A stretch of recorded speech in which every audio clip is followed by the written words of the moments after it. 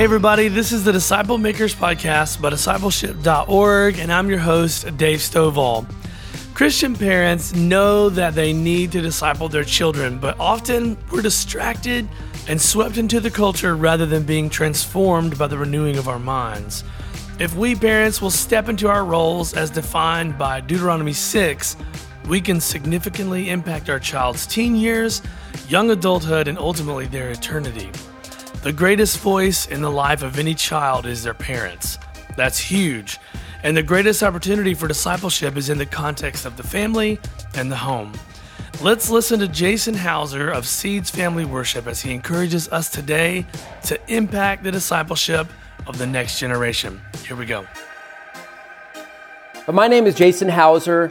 Like I mentioned, I've been a part of a ministry called Seeds Family Worship, which is just about getting God's word in the hearts of kids and families. We use music, we use videos.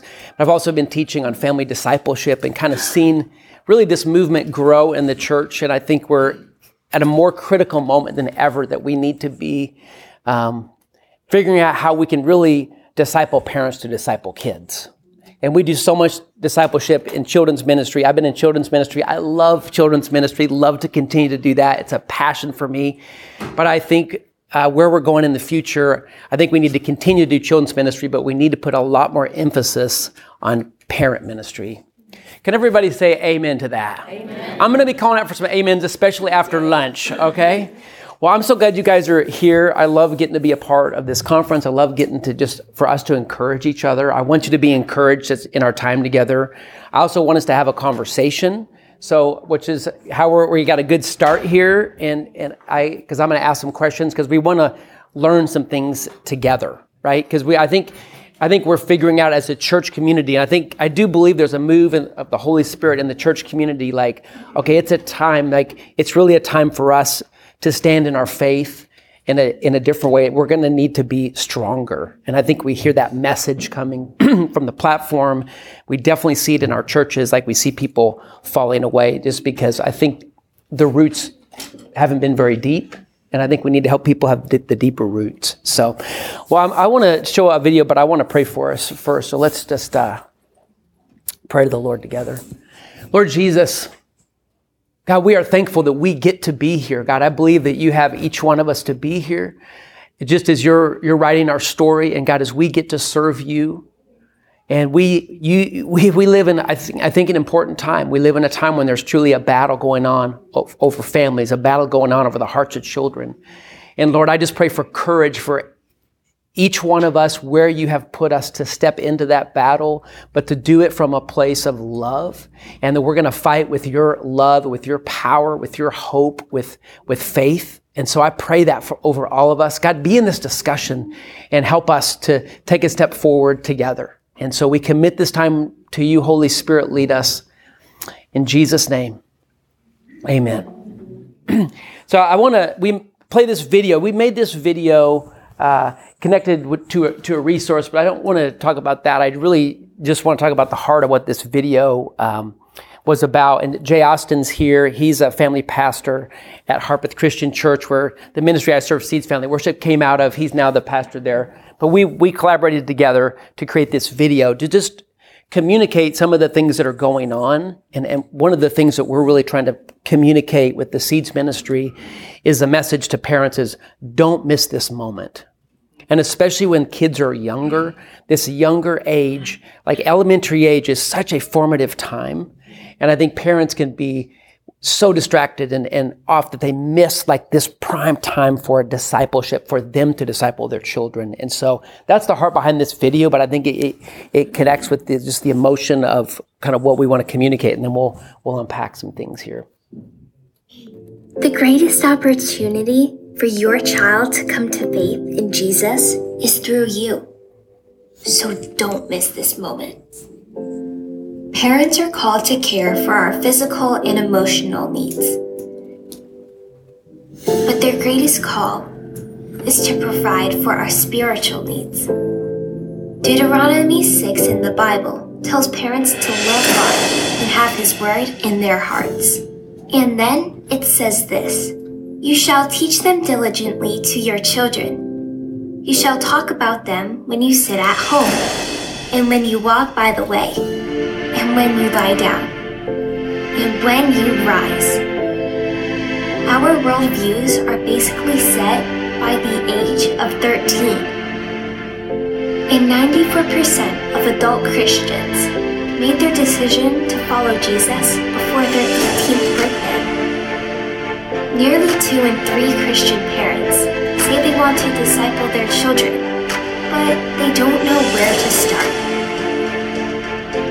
It's easy for kids and parents to get distracted and swept up in all the less important things in culture that steal our precious time together. The greatest opportunity for your child to come to Jesus is through you. So don't miss this moment.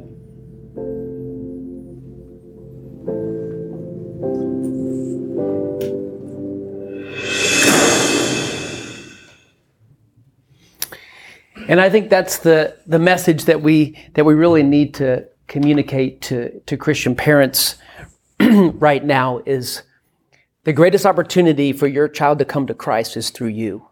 And that's God's design and plan. And parents want their kids to have that relationship, and often well-meaning and sometimes directed by the church. Like, hey, just bring your kids here. It's so important to get your kids to church, and we're going to take care of them. We're going to put them in children's ministry. We have these trained professionals that are going to be able to teach them the Bible. They don't say this, but it's inferred like they know the Bible better than you. And so we're going to teach them. And it's like, we're going to help you do this. But then it can become, because this is not always the case, but I think it's important to say that it can become where they're thinking we're supposed to do that for them. Is that connecting with anybody here? The things that have happened. And so we need to change that mentality and mindset. But here's just a couple of the things that are mentioned in the video I just want to point out. That child's worldview is basically set by the age of 13. So when we think about that and communicate that to parents, and these are things that I think you can take back.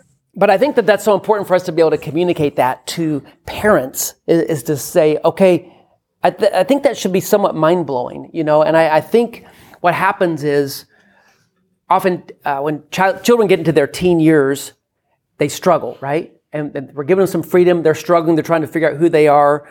They're having some kind of sin struggles, and so that's happening. And the parents are like, then they try to do something, but you're starting behind at that point. And you should start and just jump in and go for it. And a youth ministry, Caleb, you're like, okay, we're going to come alongside you where you are, or maybe the parents just got saved. But the things that you do at the younger ages, establishing some rhythms, doing family times, praying together, they pay huge dividends in the teen years because the relationship is there. We talk about discipleship happens in relationship, and establishing a relationship with our children at the younger ages really makes such a huge difference in the teen years. And so that statistic really backs that up. Can everybody say amen to that? Amen. Okay, don't want you sleeping on me after lunch. Here we go. Then I see some different statistics on this, and so I like to take this with a grain of salt, but I do think it's a very powerful statistic, even if you take the numbers to 80%, 90%, but 94% of all Christians made the decision to follow Jesus before they turned 18. Again, I just think statistics it's just always good to respect the okay, we can argue, well, it's really 90%, but it's really 80%. Well, this happened, but let's just say over 3/4 of the people that commit their life to Christ do so before they're 18. And so it's such an important time, not only as Pastor Jim was talking about, helping them come to know Christ, but that discipleship, to really disciple them to follow Jesus, to show them what it's like to be a follower of Jesus. And so this is such a critical time in the development of a child and their relationship with the Lord. And it's also such an important time for us in the church to go, are we putting enough emphasis, resources behind this to really impact the next generation? And then the third thing that was mentioned in the video, and I just think this is another really good statistic, is 2 out of 3 Christian parents desire to disciple their children, but they don't know where to start.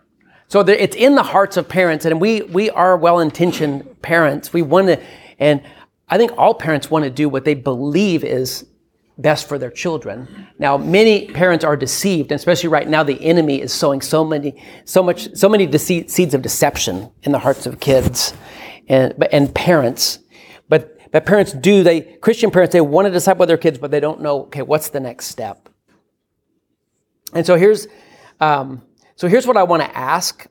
Just kind of put this out here for our first discussion point is, what do you believe is stopping parents in your church or your community from leading a discipleship of their child? I'd like for us to come up with just like 3 to 5 things together. But what do you think? Like, think about your church context. I mean, what's stopping parents? Why don't you think more parents? Well, let me ask you this question. Don't we think most parents aren't doing this at home, right? Can we agree with that? Let's show of hands and say, would you say less than half of parents are doing any discipleship at home? Raise your hand. Less than 50%, right? Would you say, less than 75%? Would you say what would you say? I mean, is it kind of mixed for you guys? Like less than 10%. Okay, right. So that's more what the statistics say, right? What's really happening. So I'm always trying to be gracious with statistics. Okay, but I mean, why is that happening? I mean, what's stopping parents? Yeah, go ahead, Hannah. That people are overscheduled. I'm just going to jot these down. Okay. Would anybody say amen to that, overscheduled? Oh, yeah. We'll get lots of amens to that. Okay. They think it's the church's responsibility, right? Yeah. And I think, so parents think, that's the culture, right? That's kind of, that's the predominant American culture is like, hey man, I brought him to church. Like we've been coming to church and it's like, well, but that's where we're starting, right? Yeah. They don't do it themselves, so. Okay. Like maybe they don't see the importance of it in themselves. Yeah, so these parents are going to church, but they're not, when you say they don't do it themselves, what do you? Well, this is our last session, like they don't have the habit of reading the Bible every day themselves. I was going to say they're sloppy and lazy, but But I'm not sure, Jason, that they've been discipled. Yeah. Okay. I think that's good, Linda. Parents don't get discipled, never have been. Yeah. They don't know how to do it themselves. Yeah. Yeah. Okay, that's awesome. I think the lack of practice in doing it. Yeah. For those teachable moments, those Deuteronomy 6 moments of what that looks like. Yep. And the more you do it, the more naturally it becomes a part of your lifestyle. Yeah, and I think Deuteronomy 6 talks about that, as you sit at your house, like the intentionality, but like, hey, but families don't even, I ask families, like, how do you spend time together other than like watching a movie? Like, I don't count that. Not that that's bad, but it's just like, okay, we're like engaging, like having a meal, having conversations and having a meal without phones, when we're just like sitting, talking, like, so, well, that's great. People, it's overscheduled. They think it's the church's responsibility. Parents aren't seeking God first. Parents haven't been discipled. I think parents want to do this, but it's like really when you start doing it, they don't know. And then just lack of practice. I think that's a good one. Caleb, do you have one more? I would say also a misunderstanding of what a disciple is as well as discipleship. That's awesome. Would everybody agree with that? That's what's going on. And so I feel like so much of what we need is, again, parent discipleship, for the children. Like, how are we going to reach the kids of this next generation? I really believe it's through the parents. It's really discipling the parents. And so we're just going to have the kids go into the main service. We're going to have, and we're going to have everybody that doesn't have kids watch those kids. And then we're going to have all the parents go into a parent discipleship. It's going to be awesome. So go back and tell your lead pastor that's our idea. And they're going to love it. Okay. Sorry. But how do we do that? That is the question. You're catching the sarcasm. Thank you. Okay. So it's such an important moment in time for us as a church and a home to come alongside families in ways that we haven't, I think, in previous generations. This generation is growing up in a culture like none other because of technology, social media, and now in America and Canada and other countries, definitely in Europe as well, we're living in a post-Christian culture. And so many things we've done in the past to disciple children are not going to work for this next generation. I think good to agree on that. Like, what got us here won't get us there, as a saying that's often used in business. And I think we're seeing that right now in family discipleship. So we need parents to step into their role with Deuteronomy 6.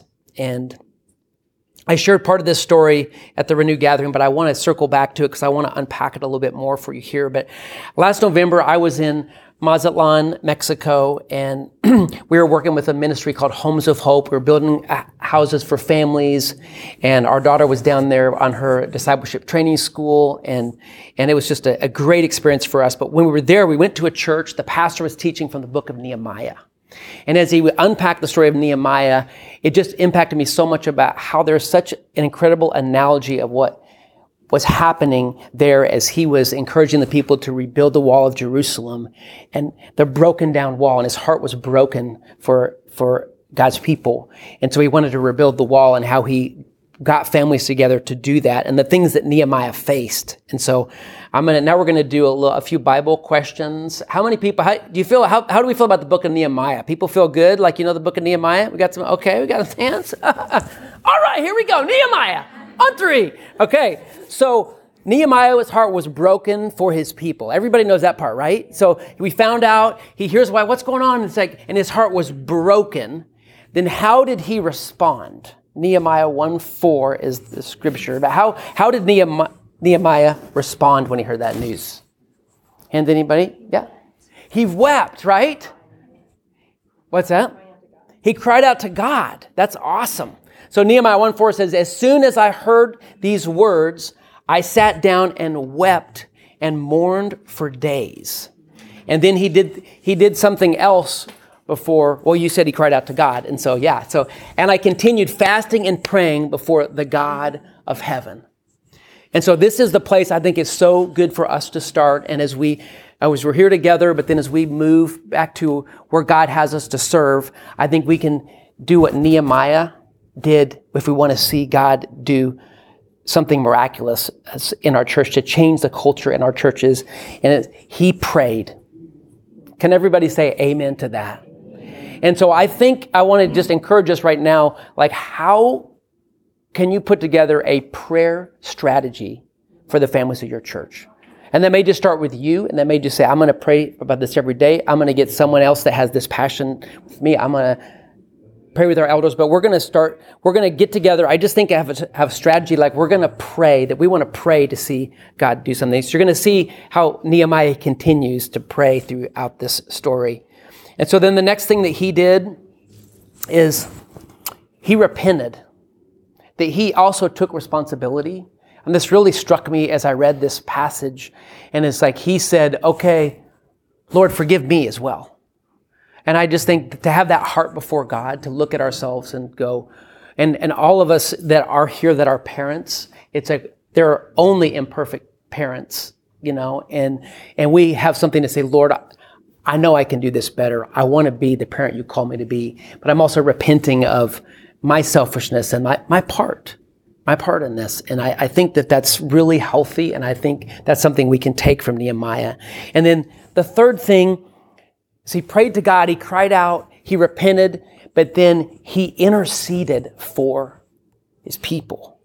And so I think we want to pray for a change. I think we want to look at ourselves and see where we are, right? Because if we're going to be making disciples, that we need to be a disciple first. And we were talking about in the session earlier, it's just like daily being in the Word. It's a battle, but making it a part of our lives. Like if we're going to make disciples, just like we're saying, well, the parents aren't equipped or the parents aren't the disciples, they're not doing it themselves. Well, for us as leaders, and there's no condemnation in this, none of us do it perfectly, but it's a part of who we are, that we're in God's Word, that we're becoming who God wants us to be, and then we're helping the parents do that. So, but then we get to intercede for our people. So then I think the next step is we're praying, then we're repenting, but then we are going to say, okay, I'm going to start praying for these families.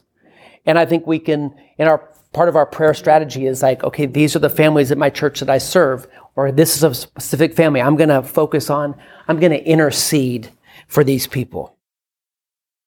So just kind of summarizing, because I want to say, begin with prayer. Nehemiah prayed. Repent to the Lord. Nehemiah humbled himself and repented. And intercede for your people. Nehemiah prayed to the Lord on behalf of the people. If we want to see a new move of God, I believe these scriptures are a clear starting point for us. I'm about to share that spiritual battles are won in the spiritual realm. So when you're in a moment and you feel like, man, I'm at a season, I'm under spiritual attack and things are happening, you feel like, and sometimes things happen to us, I think, in the natural world. If we get in a car wreck, I think there's an over-spiritualization and an under-spiritualization we can do in life. Because every time, if someone rear ends you, it's not always like an attack of the enemy. They were just on their phone. You know what I'm saying? And, but sometimes it is like, okay, you're trying to be stopped from going somewhere. There's something going on. But it's like when we fight a spiritual battle, we need to do it in the spiritual realm. I believe there's a spiritual battle over the hearts of kids. And I shared a story yesterday, but like there was the pastor in Dallas, Texas, and he said, he used to see the front line of the battle was with college-age students, and he saw it move to high school, then middle school. But he said now the front line of the battle he sees as an elementary age. And I believe that. And you can see that the enemy is putting a focus on that. And so that's why I believe we need to put such an emphasis on prayer. And Ephesians 6:10 says, finally be strong in the Lord and in the strength of his might. So we need to lean on God, be strong in what God can do. And then put on the full armor of God so that you may be able to stand against the schemes of the devil. And so we can see there are schemes of the devil going on against families. And I don't need to point all of them out to you because there's so much in the media. I mean, do you guys think there's just crazy things going on in America right now? I mean, does it blow your mind when you see these things on the internet and you're like, what? Like the coffee shop down the street, we live in a conservative town in Twin Falls, Idaho, and this coffee shop is having the drag show reading to kids thing. And I'm just like, if it's in our town, you know what I mean? It's just crazy that our people in our town, don't want that, but it's just like there is an agenda being pushed, and it's happening, not singling out any certain thing but companies, but we see it all in the news. It's so in front of us, but it really is, I believe, just a scheme of the devil to try to impact young lives. And I think that's where the battle is fought. And so Ephesians 6:18-20 says, because when you go through the whole armor of God passage and you get to this part is often left out. And I think this is so important in the spiritual battles. And pray in the Spirit on all occasions with all kinds of prayers and requests. With this in mind, be alert, always keeping on praying for all the Lord's people. So how are we fighting this spiritual battle? It's like we're putting on, the belt of truth, the breastplate of righteousness, shoes for your feet, ready to take the gospel of peace. I write songs to this stuff, so it's just in my head, And shoes for your feet, ready to take the gospel of peace. So I know I have it. But those are all the pieces of the armor of God, right? Let me do the whole song. Keep going. Everybody, clap your hands. Woo! No, I'm just kidding. Okay, here we go. Linda's like, oh, he'll do it. Don't encourage him. Okay, so, But you get to the end, and actually when I wrote this song that summarized for kids for a vacation Bible school, I summarized this, the bridge of the song, the last part, I go, we gotta pray in the Spirit till the end of the day. We're gonna pray with all perseverance for all of the saints. That's how we put on the armor of God. But so I wanted to put that in to say, hey, don't forget this part. And so whenever you're writing, same thing in scripture, you repeat a word, it means it's like you want it to have more emphasis. We got to pray in the Spirit till the end of the day. We're going to pray with all perseverance for all of the saints. Not everybody gets to singing in their breakouts, just so you know. Okay, but then I'm going to read the scripture again. And pray in the Spirit on all occasions with all kinds of prayers and requests. With this in mind, be alert and always keep on praying for all the Lord's people. Pray for me, that whenever I speak, words may be given to me so that I may fearlessly make known the mystery of the gospel, for which I am an ambassador in chains. Pray that I may declare it fearlessly as I should. I think we need to pray. I think we need to, when we go home, I think Nehemiah saw an incredible thing happen. He prayed. He continued to pray. And I feel like even before we take some of these next steps I'm going to talk about, I just encourage you to take some time to pray before you take the next step. Because we are changing. For some of you, the leadership in your church, there needs to be some changes. Pray that God will change their heart. Pray that God's going to put it on their heart. The leaders, the influencers, and then pray that God's going to give these families vision where there's blindness. Pray that some of your parents that come to church every Sunday that actually aren't Christians will get saved, right? Because that's part of the problem as well. And it's like, but that's okay. That's part of the discipleship process. And you'll hear my story in just a little bit about how here we are going to church and God wasn't first in our lives. But we're just like a lot of the people, we were just the young family at your church, just like figuring it out. But God was working and discipling us. So can anybody just say, what would be a prayer game plan that you could take home to our church? I mean, I just want to have just a couple of ideas. Anybody, as I say this about prayer, because Shadonke said yesterday, he said, we talk a lot about prayer, but it's harder to do. And it really is a battle to pray and even to pray corporately. But does anybody just have anything that they could share, any insight about like what might be a step to pray and going home? Yes. We have people that years ago, the minister said this is what saved the church, is there were people that felt called to pray. And so they just opened it up on Tuesday night, whoever wants to come and pray. And it's gotten bigger and bigger. And, it is advertised, but not pushed because they want real intercessors there. But, but it's changed the church, is what the minister says. I believe it. That there was a mom that said we should pray for like our kids, and so it was kind of a spin-off from that. It was quiet, but but that's awesome. And I think in most of our communities, I mean, there are some prayer warriors. We just kind of know people that really have a special calling to prayer and that love to pray, and that just have, and some that have time. Maybe in the season of life that they're in. And so I think I would say enlist some of those people to say, hey, this is on my heart. Would you pray for this for our community? Somebody else, another idea just on prayer? Yes. Jason, I've been coming to these for quite a while, and it just seems like this one was overwhelming, that prayer and fasting just got permanently, like it precedes anything we do for parent. And listening to Shadonka this morning, that was his whole thing, is just they pray constantly. Like that's their big thing. And I think we spend a lot of time, like we teach a parenting class, we do all these other things, and I don't know, just like praying.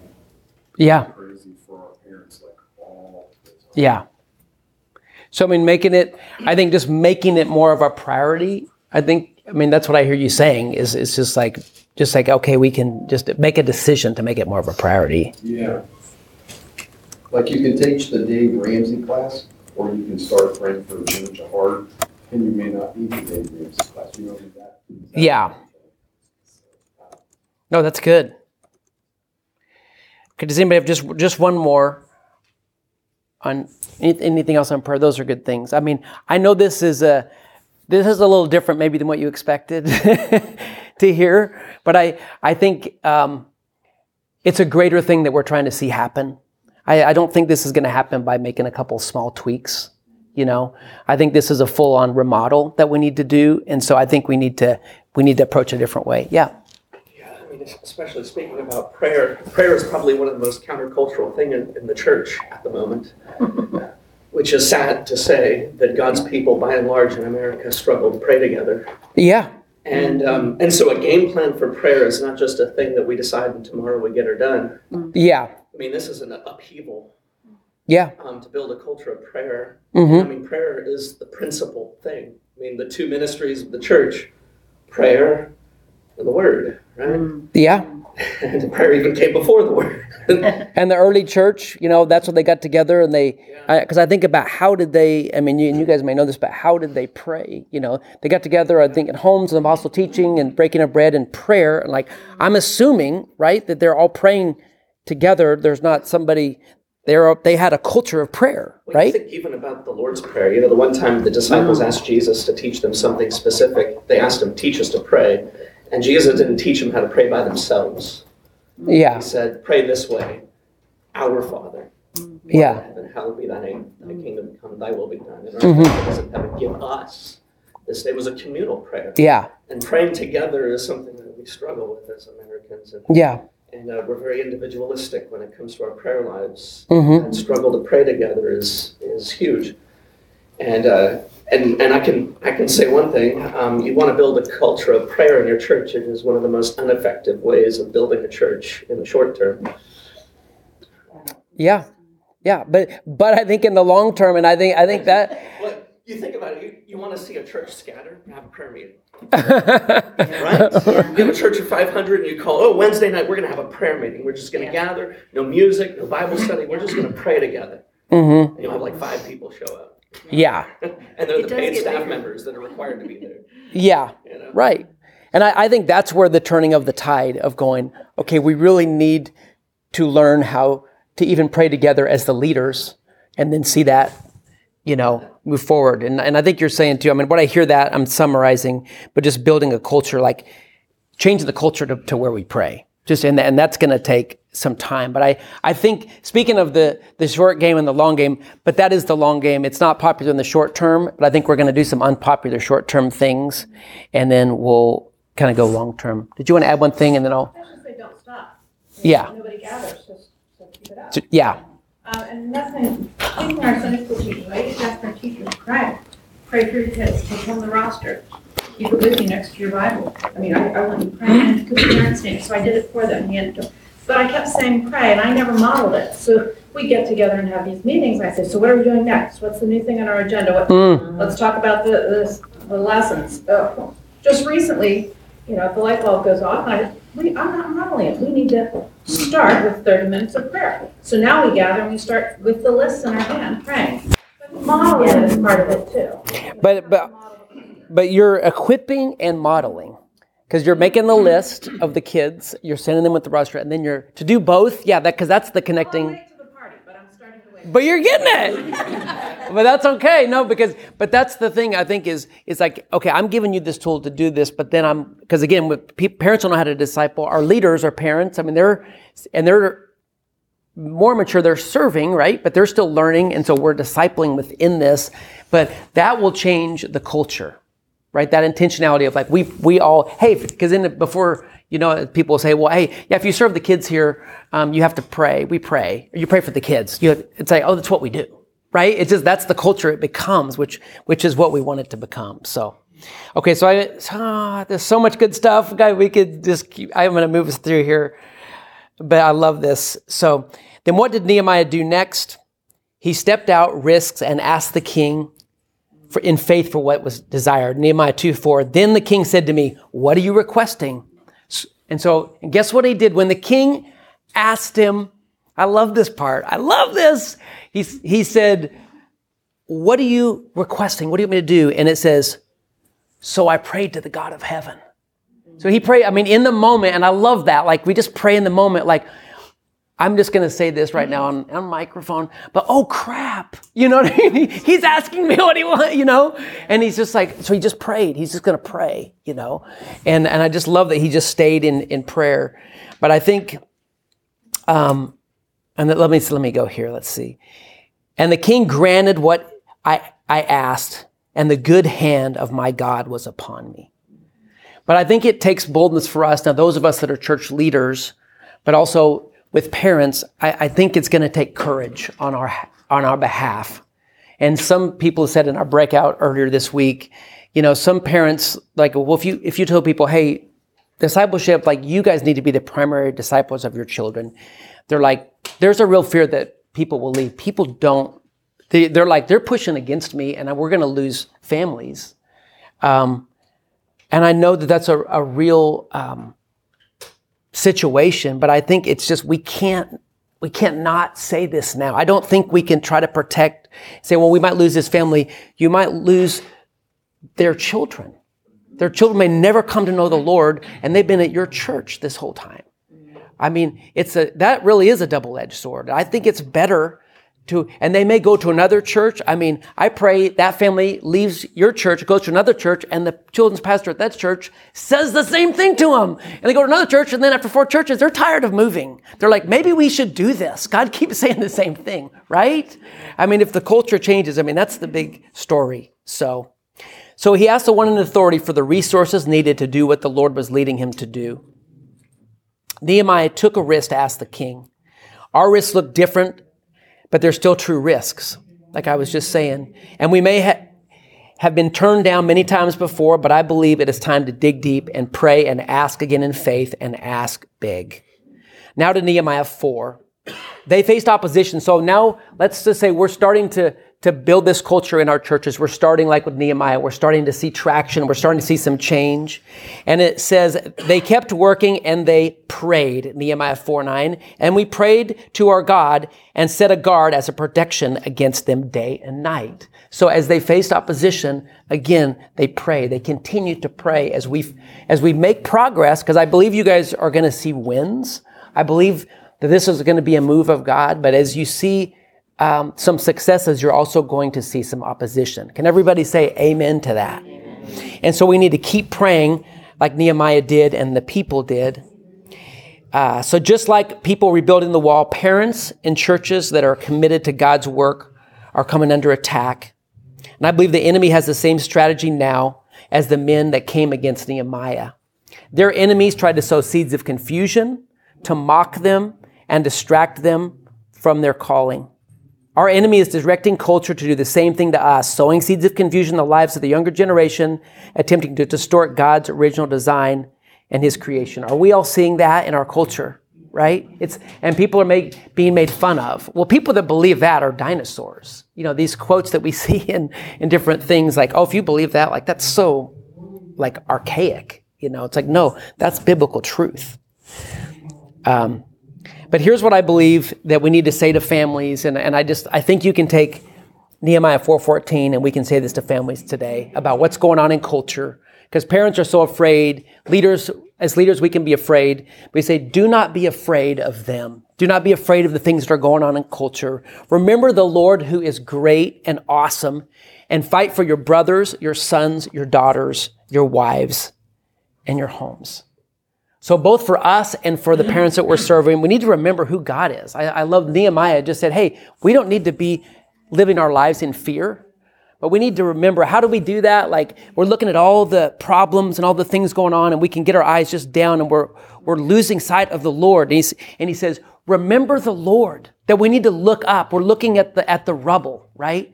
And we need to look up and say, remember the Lord who is great and awesome.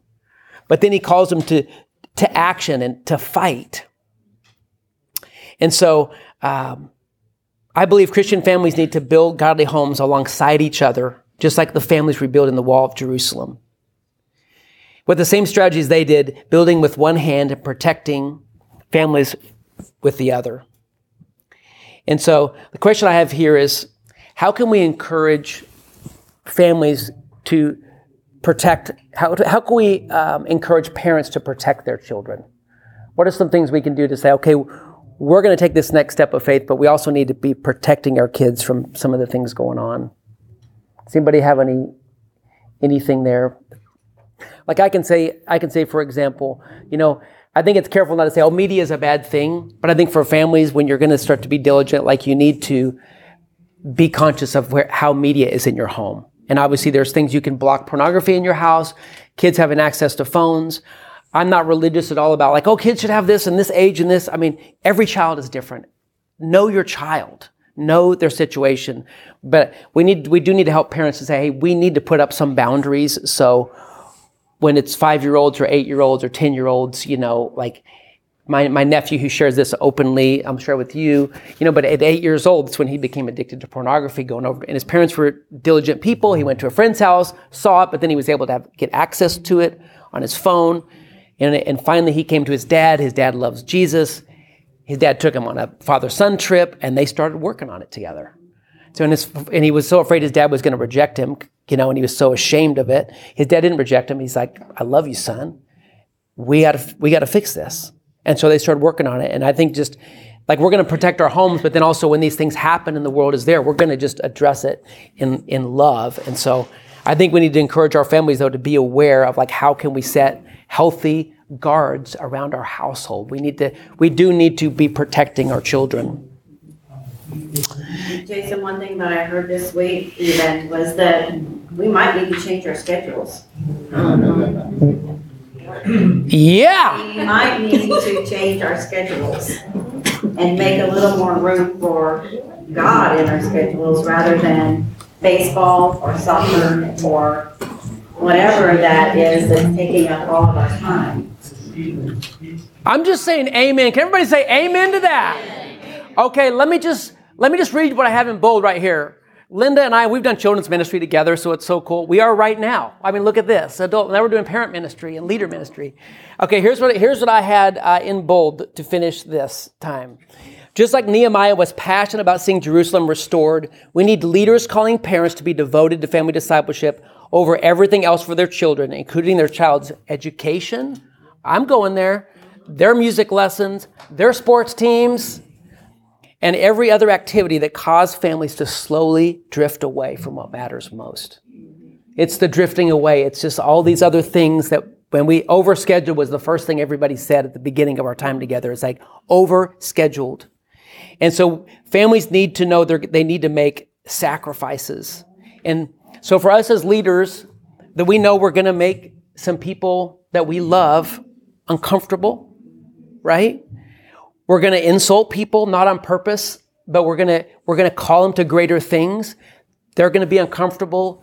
Nobody likes that right now. And like Pastor Jim was talking about feelings, we're a very feeling-driven culture. Okay, we're going to hurt people's feelings, but we're going to do it from a place, not of judgment, but from a place of love. But if we don't say this, then who's going to say it to them?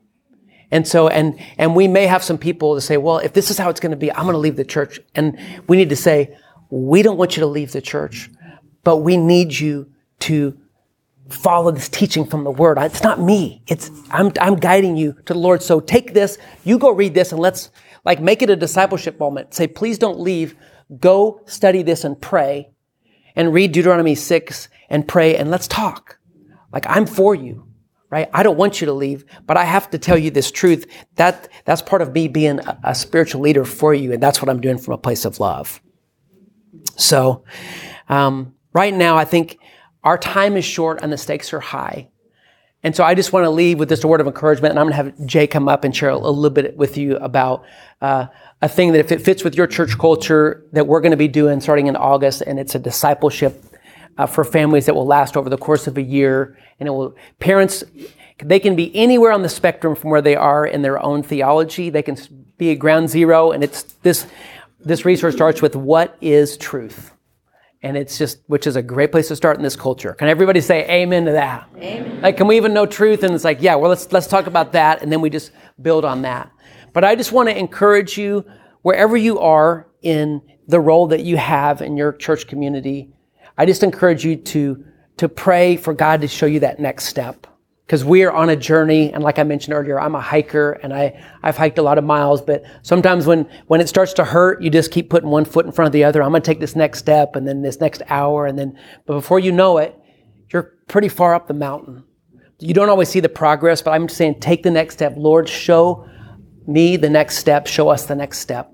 So I want to pray, and then I'll have Jay come up. So Lord, that's my prayer. Lord, I pray for the next step that you have for us in leading these parents. Lord, I just pray, we pray together for parent discipleship. Lord, for a new wave of parent discipleship where the parents can come and learn what it means to love you with all their heart, soul, and might. And then learn what it means to have your word on their hearts. And then learn what it means to teach their children, Lord.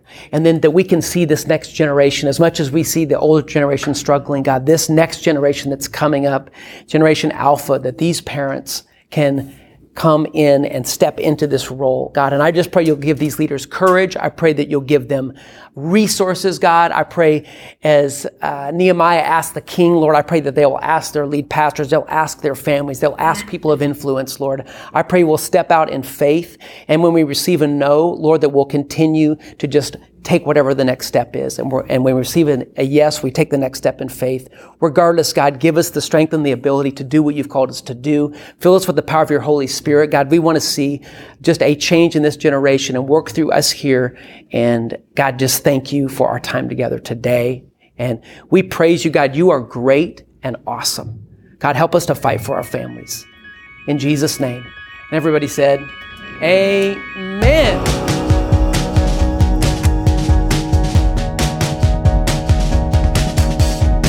Thanks so much for listening today.